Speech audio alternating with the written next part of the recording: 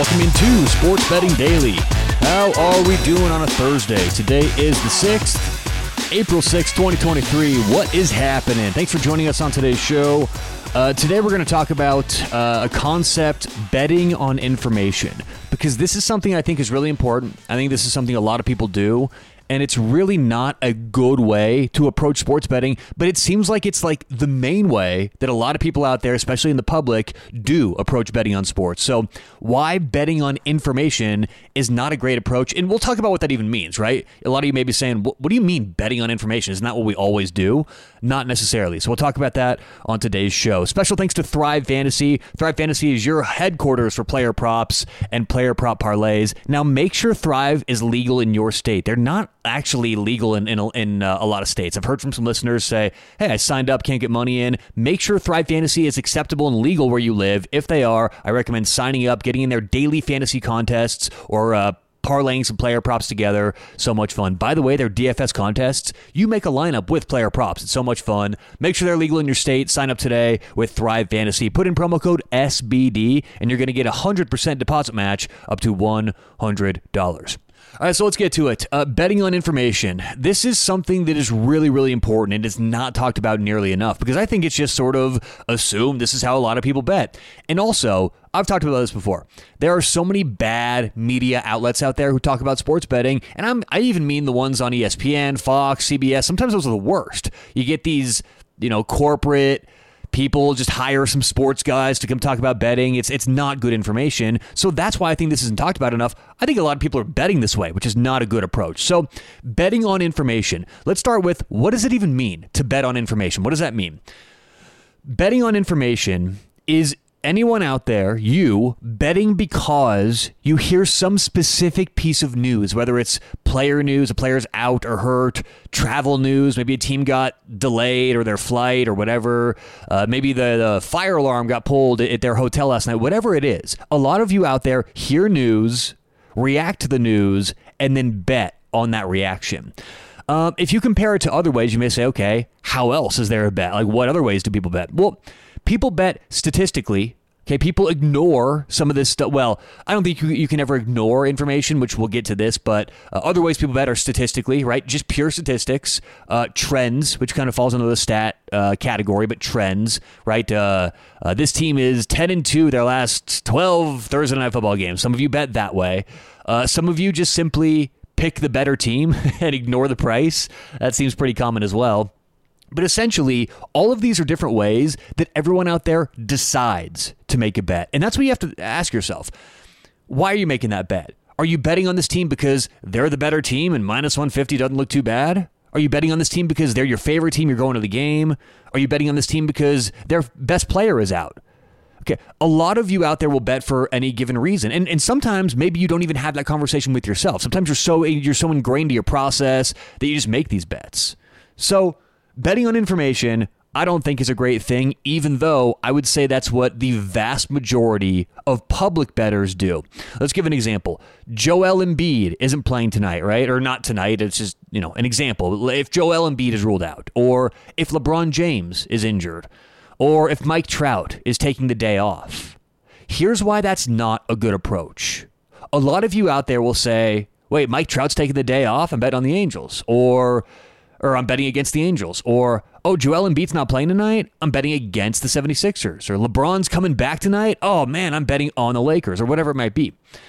Unless you are hearing about any of this news before anyone else, unfortunately, these aspects are completely not bettable.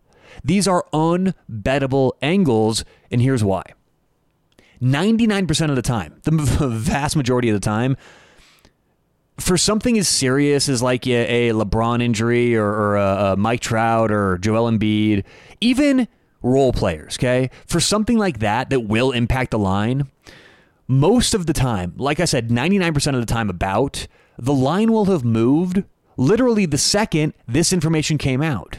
And that doesn't mean the second it was reported to you on ESPN or the second that you read about it on Twitter or heard about it on TikTok on your phone, because that news came out probably 15 minutes to 30 minutes, maybe even an hour before you heard about it. So by the time you get to it, it's already been picked and gone over, and the line is moved reflecting that information. That's the issue, is a lot of you out there bet too late on information that's already moved the price. Let's use an example that a lot of us are used to in the everyday world. Let's use buying a car. I think this is a good example for pricing changes or pricing information. So let's say you've done your homework, you're going to buy a car, and you are confident, you know this car is $30,000, okay? That's how much it should be. Used, right? It's a used car, and I don't want to get in like the whole monotony of the car losing value or this or that. Let's just go with some basic bullet points of this example, okay? You're buying a car used, and you've done your homework, you've talked to Kelley Blue Book, you've gone and talked to 10 dealerships, you've talked to people online who know, this car's worth $30,000, okay? That's how much it's worth. And luckily, they're selling it for $30,000. Seems like a good deal, okay? Or at least a fair deal. So you go to the dealership and you look and notice there's some body damage, there's a few scratches, and the dealership acknowledges this, okay? And so the dealership says, yeah, you know what? This damage on the outside of the car, it's worth about $2,000. So you're going to do your due diligence. You're going to take your car to your own mechanic, maybe a couple of the mechanics, get a quote, see what they say. And sure enough, all the mechanics you take the car to agree the dealership was right. That damage is worth about $2,000 of the car.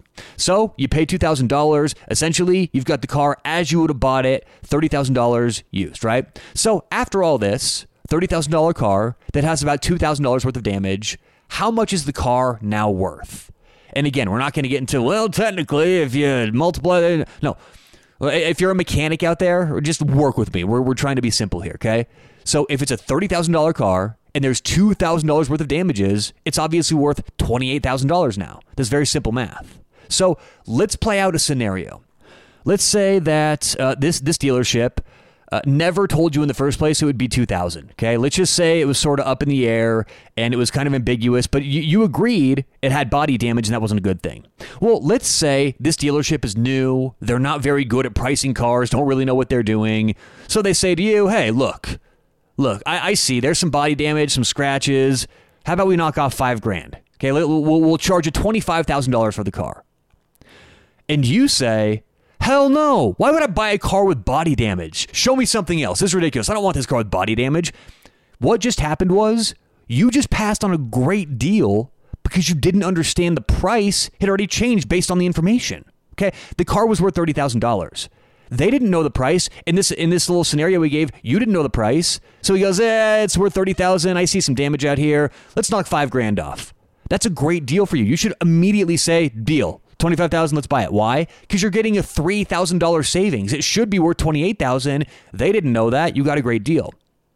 What a lot of you do, if Patrick Mahomes is ruled out, you'll say, well, I'm betting against the Chiefs, or you'll just pass altogether, right?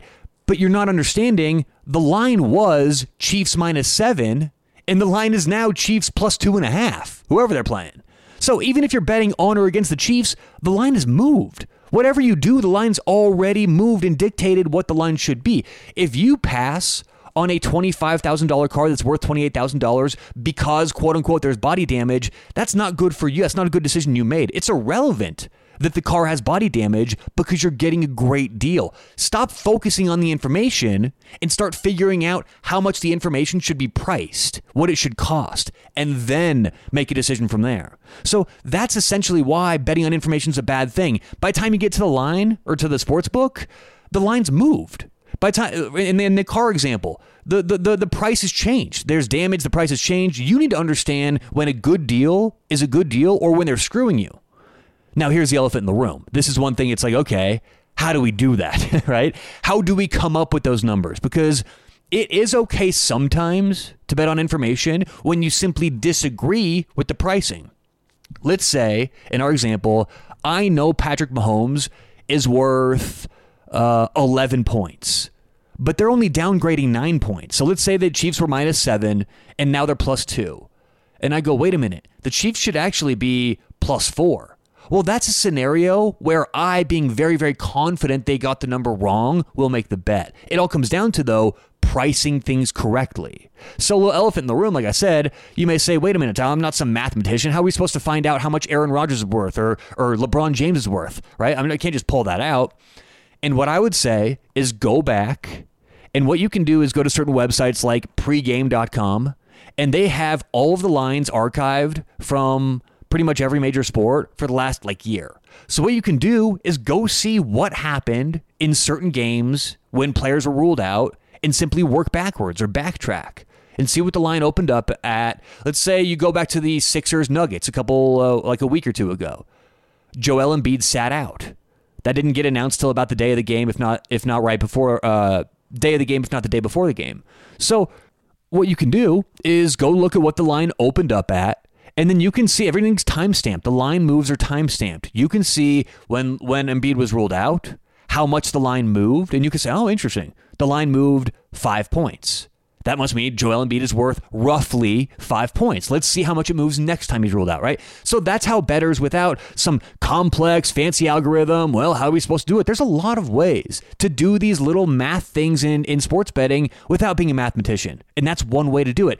And it may not work for every player. There's a lot of players who haven't been ruled out recently, so on and so forth, but you can do this with Aaron Rodgers, Lamar Jackson, LeBron James, a lot of important players who have missed time. You can do this with all of them. In hockey, you can do it with Nathan McKinnon. You can even do it season by season. Go see what the Avalanche were last year, favored against certain teams, and then after the offseason moves, see what they're favored this year. And you'll obviously have to look at other teams, but if you backtrack, there are ways to find out what lines do and what markets do after information's released. The one thing everyone here today listening needs to understand is that if you're going to bet that way, and if you're going to hear on ESPN that Patrick Mahomes is ruled out, and then you're going to go to your sports book and make the bet against the Chiefs, be careful. Because more times than not, you're just buying into a line that's already moved. You think you're getting a good deal, right? What if I said, "Hey, nice, why'd you bet against the Chiefs?" Duh, bro, Mahomes is out. It's like, yeah, but the line's moved. The line reflects the idea that Mahomes is out. The only time you can ever bet with information is if you beat that line move. Is if the Chiefs are -7, and before they move to +2 or +2.5, you get their opponent at +7. That's when you want to bet on information. The only unfortunate part is that rarely happens for the public sports bettor. So that's why it's not good to bet on info.